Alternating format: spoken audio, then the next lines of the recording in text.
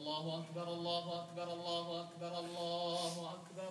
أشهد أن لا إله إلا الله أشهد أن لا إله إلا الله أشهد أن محمدا رسول الله أشهد أن محمدا رسول الله.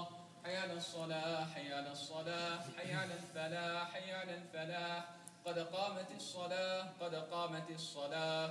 الله أكبر الله أكبر لا إله إلا الله. استووا اعتدلوا أتموا الصفوف وتراصوا. الله أكبر.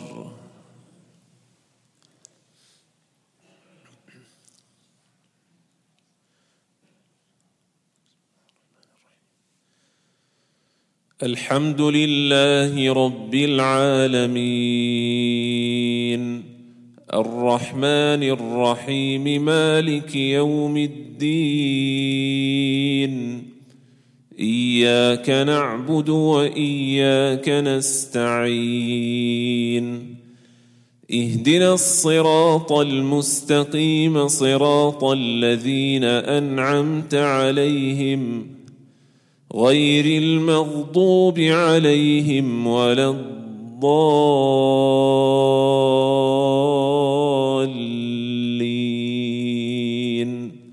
آمين. إن الله وملائكته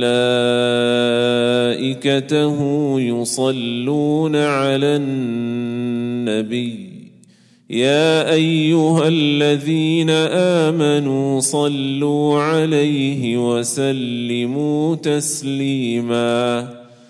إن الذين يؤذون الله ورسوله لعنهم الله في الدنيا والآخرة وأعد لهم عذابا مهينا. والذين يؤذون المؤمنين والمؤمنات بغير ما اكتسبوا فقد احتملوا بهتانا وإثما مبينا. يا أيها النبي قل لأزواجك وبناتك ونساء المؤمنين يدنين عليهن من جلابيبهن ذلك أدنى أن يعرفن فلا يؤذين وكان الله غفورا رحيما. لئن لم ينته المنافقون والذين في قلوبهم مرض والمرجفون في المدينة لنغرينك بهم ثم لا يجاورونك فيها إلا قليلا. ملعونين أينما ثقفوا أخذوا وقتلوا تقتيلا. سنة الله في الذين خلوا من قبل ولن تجد لسنة الله تبديلا. الله أكبر.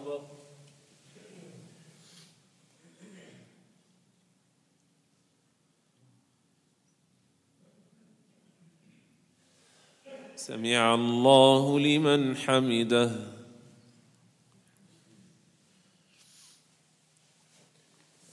الله أكبر.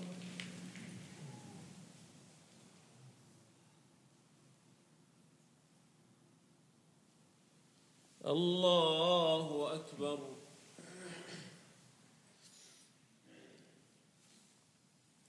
الله أكبر.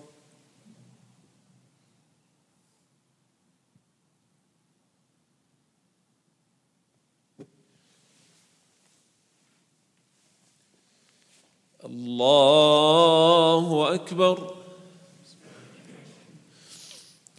الحمد لله رب العالمين الرحمن الرحيم مالك يوم الدين إياك نعبد وإياك نستعين اهدنا الصراط المستقيم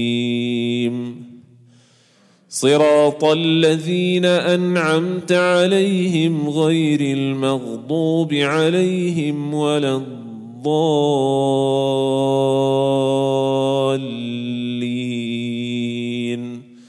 آمين.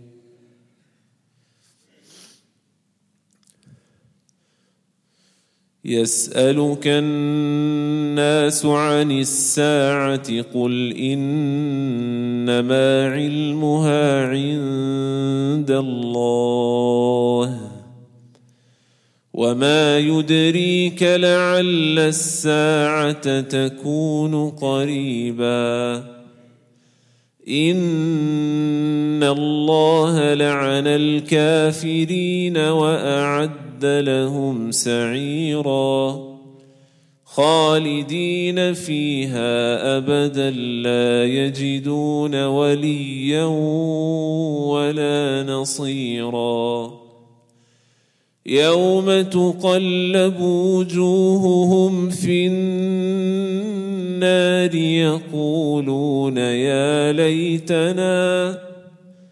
يقولون يا ليتنا أطعنا الله وأطعنا الرسولا وقالوا ربنا إنا أطعنا سادتنا وكبراءنا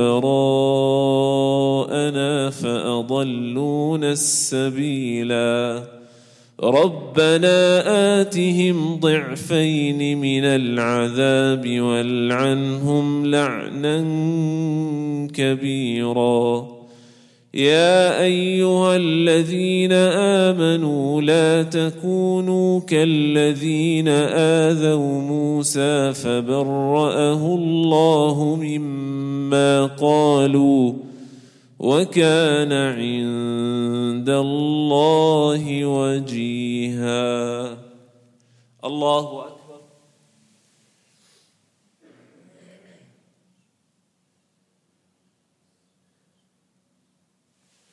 سمع الله لمن حمده. أعوذ بالله من الشيطان الرجيم. بسم الله الرحمن الرحيم. الحمد لله رب العالمين والصلاة والسلام الأتمان الأكملان على سيد ولد آدم أجمعين نبينا محمد وعلى آله وأصحابه أجمعين. حيا الله إخواننا الكرام وأخواتنا الكريمات في هذا البلد الطيب الكريم، وأسأل الله سبحانه وتعالى أن يديم عليكم نعمة الأمن والأمان والرخاء. وبادئ ذي بدء أبدأكم بتحية الإسلام التي هي تحية أهل الجنة. أسأل الله تعالى أن نكون جميعا من أهلها، فالسلام عليكم ورحمة الله وبركاته. وعليكم السلام ورحمة الله وبركاته. Bismillah ar-Rahman ar-Rahim. All praise belongs to Allah subhanahu wa ta'ala. May His choicest blessings descend upon the pinnacle of creation, Muhammadur Rasulullah sallallahu alayhi wa sallam.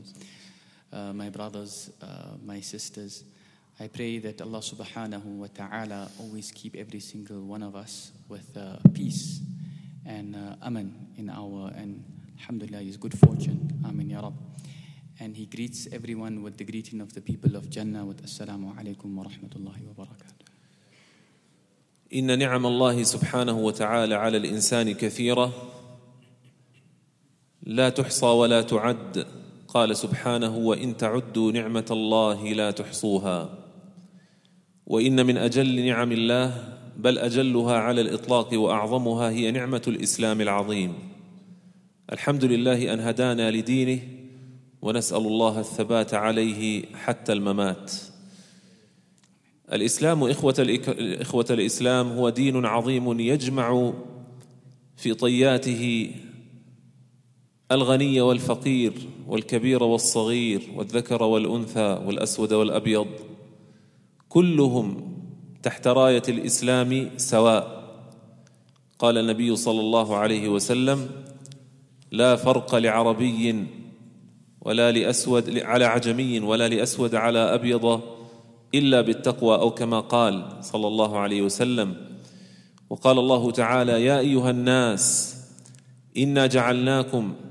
إنا خلقناكم من ذكر وأنثى وجعلناكم شعوبا وقبائل لتعارفوا.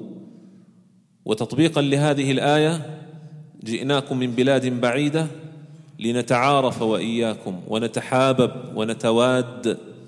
قال: لتعارفوا إن أكرمكم عند الله أتقاكم إن الله عليم خبير.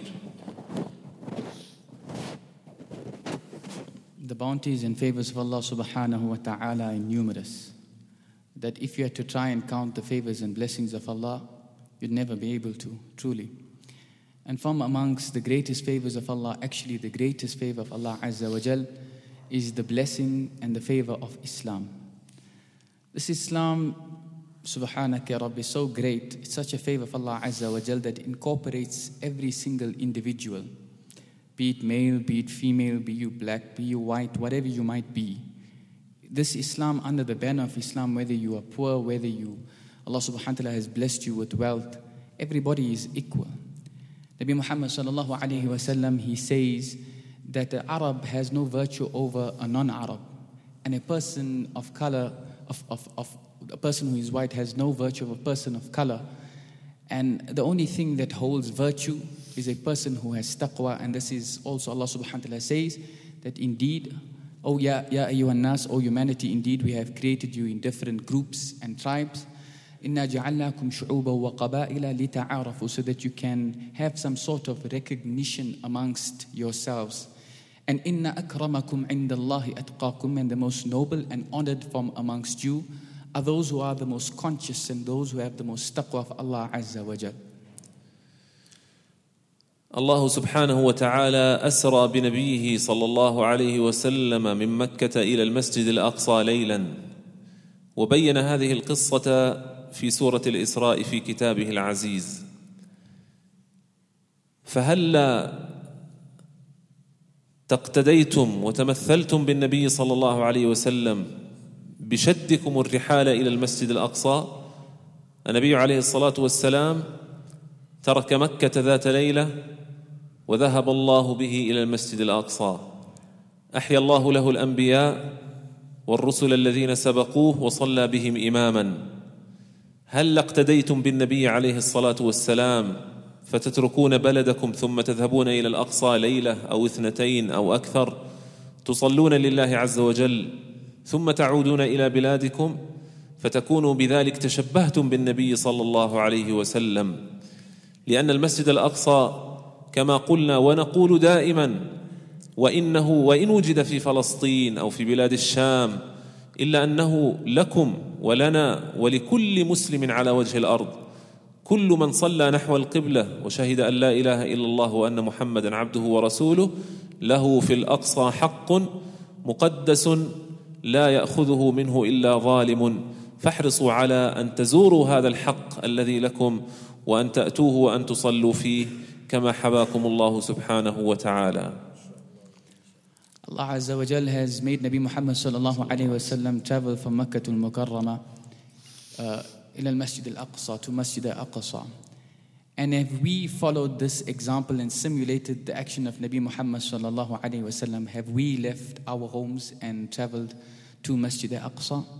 The condition that Nabi Muhammad sallallahu alayhi wa sallam, he traveled one night, and Allah Azza wa Jal made it such that all the Anbiya alayhi salatu wasalam were given life, and of course Nabi Muhammad sallallahu alayhi wasallam was the Imam, and he performed the Salah, and all of the Anbiya performed the Salah behind him. Have we simulated Nabi Muhammad sallallahu alayhi wasallam? Have we left our homes and gone to Masjid al Aqsa? Of course we will then return, and in that manner also simulate the actions of Nabi Muhammad sallallahu alayhi wasallam. Understand something, even though Masjid al Aqsa is found in Palestine, or as we would term might be Sham, but understand something, this Masjid al Aqsa is for every single one of us. Every single individual who faces the Qibla and says this kalima, the Shahada, Ashhadu an la ilaha illallah wa ashhadu anna Muhammadan abduhu wa rasuluhu, has a haqq and a right really when it comes to Masjid al Aqsa. And the only way this right can be taken away from you is by an oppressor.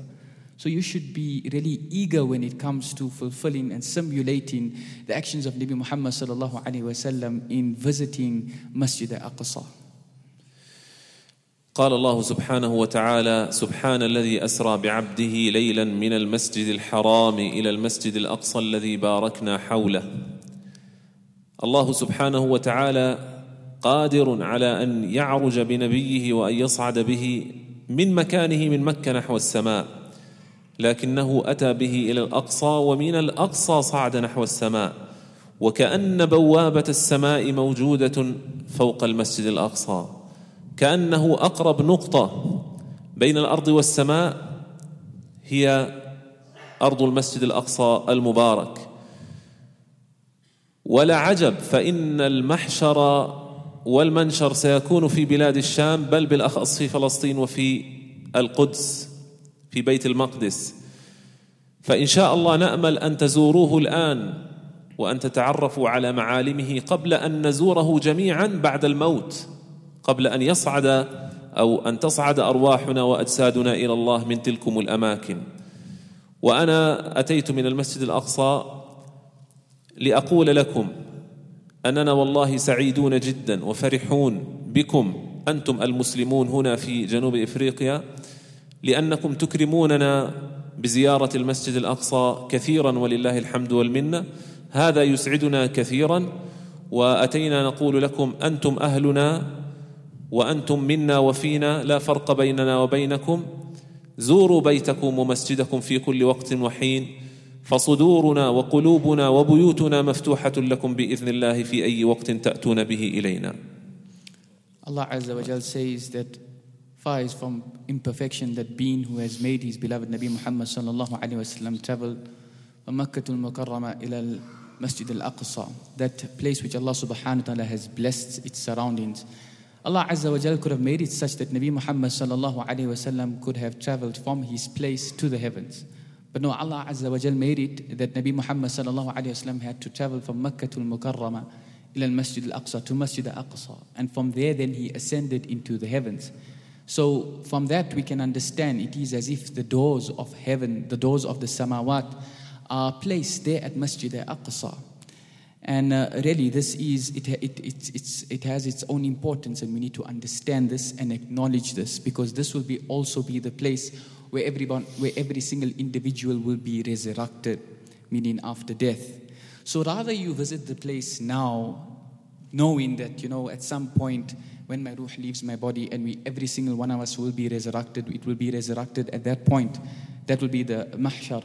So rather we go now and visit there now. He said previously as well, I am visiting South Africa so that I can also acknowledge my brethren, my South African brethren. And he goes on and he says, I'm really pleased and I'm very happy with the South Africans, all the Muslimin, the South African Muslimin. You are our family.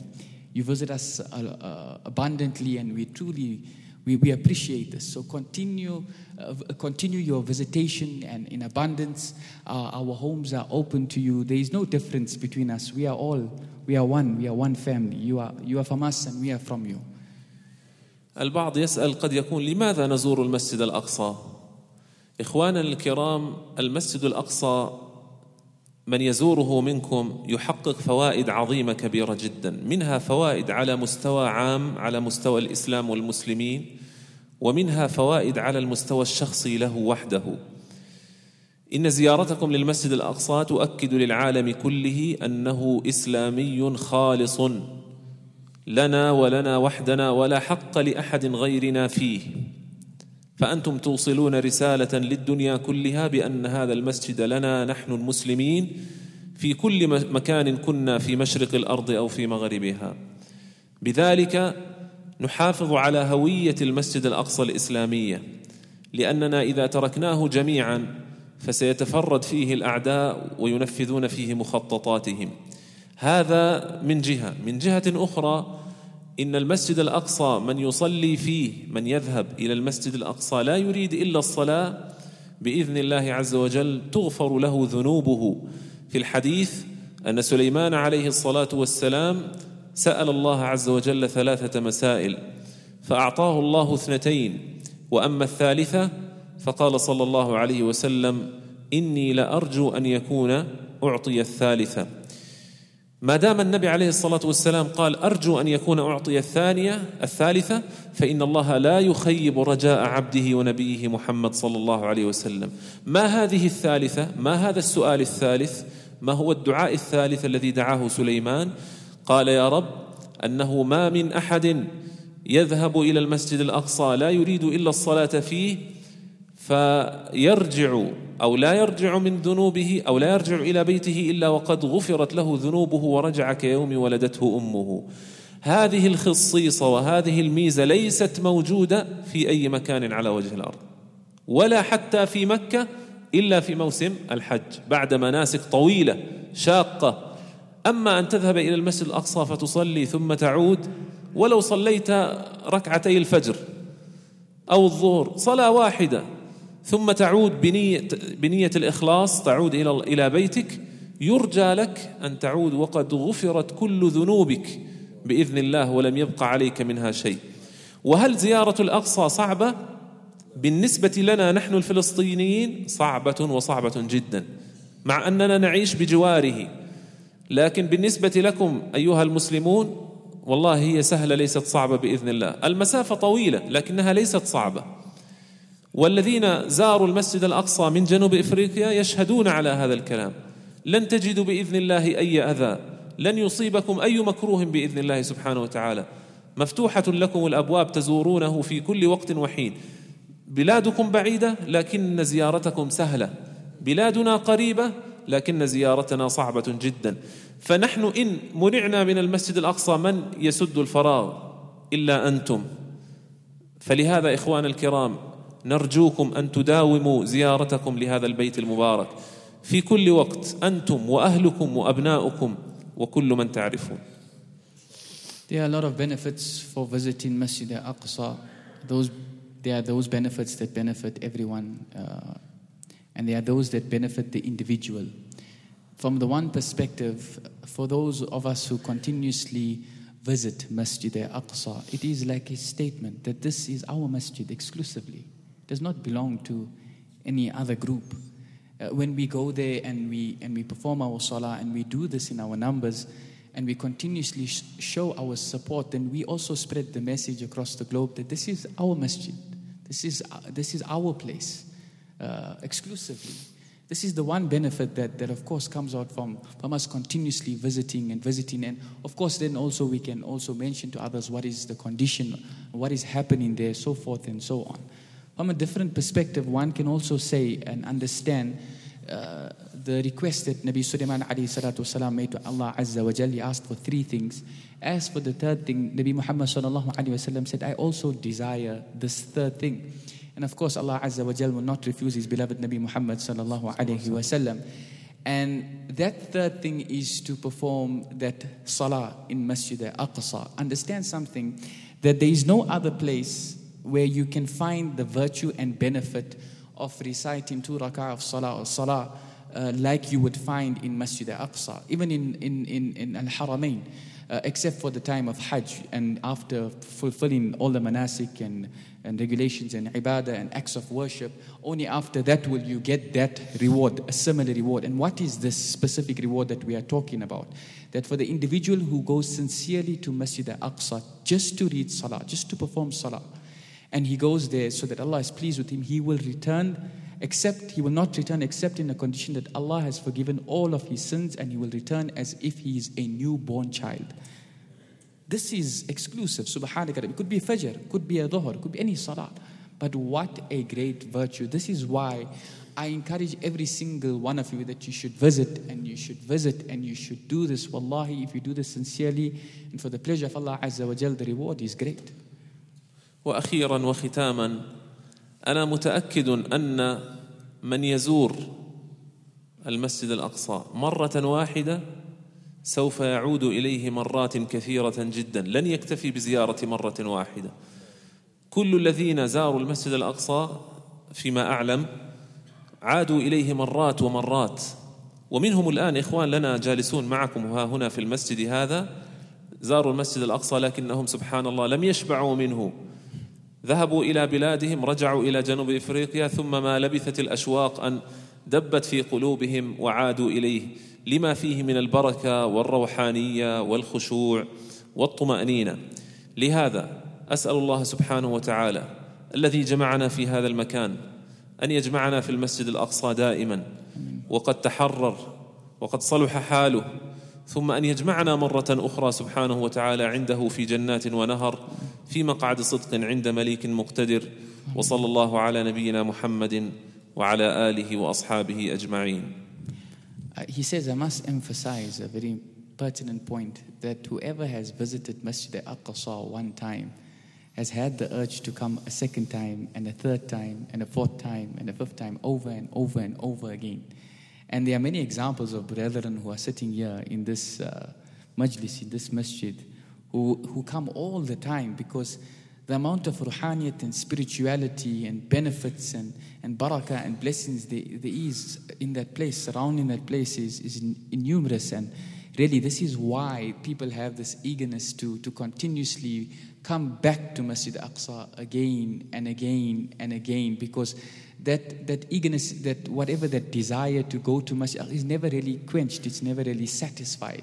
That is why people visit all the time, over and over again. And he makes a dua, he makes a beautiful dua. He says, he prays that like how Allah subhanahu wa ta'ala has united us here, Allah unite us in Masjid al Aqsa in a better condition, where the matters have been resolved and the masjid is free and the people are free.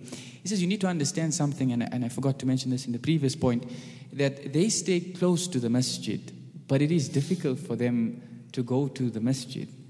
Really, it's really, really difficult. We might stay afar, but for us to visit the masjid, we can visit it at any time. If we are not going to continuously visit the masjid, then who is going to fulfill the fara'id and those actions that need to be fulfilled in the masjid? Really, we should visit time and time and time and time again. In conclusion, as I said, he made that dua that Allah subhanahu wa ta'ala reunite us in Masjid al Aqsa in better conditions, and of course in Jannatin Na'im, in Jannahs. Allah say, everybody say Ameen. Wa sallallahu ala al-nabiyyi al-kareem walhamdulillahi rabbil alameen. Inshallah, he'll read a small qira'ah now, inshallah. أعوذ بالله من الشيطان الرجيم. بسم الله الرحمن الرحيم. إن هذا القرآن يهدي للتي هي أقوم ويبشر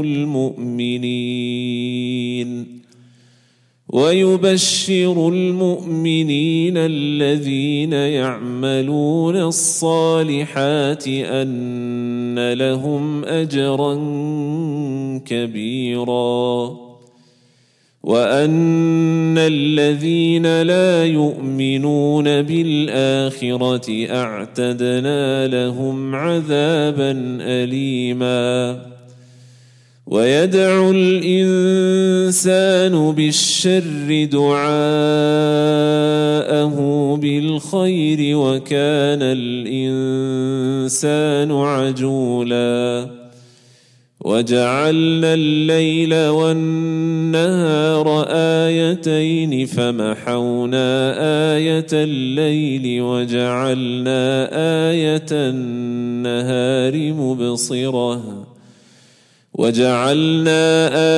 النهار مبصرة لتبتغوا فضلا من ربكم ولتعلموا عدد السنين والحساب،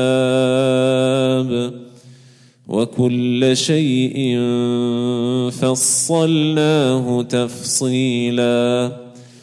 وكل إنسان ألزمناه طائره في عنقه ونخرج له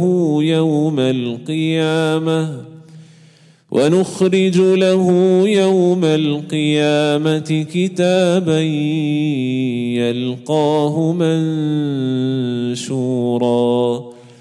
اقرأ كتابك كفى بنفسك اليوم عليك حسيبا من اهتدى فإنما يهتدي لنفسه ومن ضل فإنما يضل عليها ولا تزر وازرة وزر أخرى وما كنا معذبين حتى نبعث رسولا وإذا أردنا أن نهلك قرية أمرنا متر فيها ففسقوا فيها فحق عليها القول فدمرناها تدميرا وكم أهلكنا من القرون من بعد نوح وكفى بربك بذنوب عباده خبيرا بصيرا صدق الله العظيم. بارك الله فيكم. جزاكم الله خيرا وأحسن الله إليكم. We came here to South Africa 3 times, mashallah, and we hope to see you, all of you, inshallah, in Al Aqsa, in Ramadan, in all times, inshallah, azza wa jal.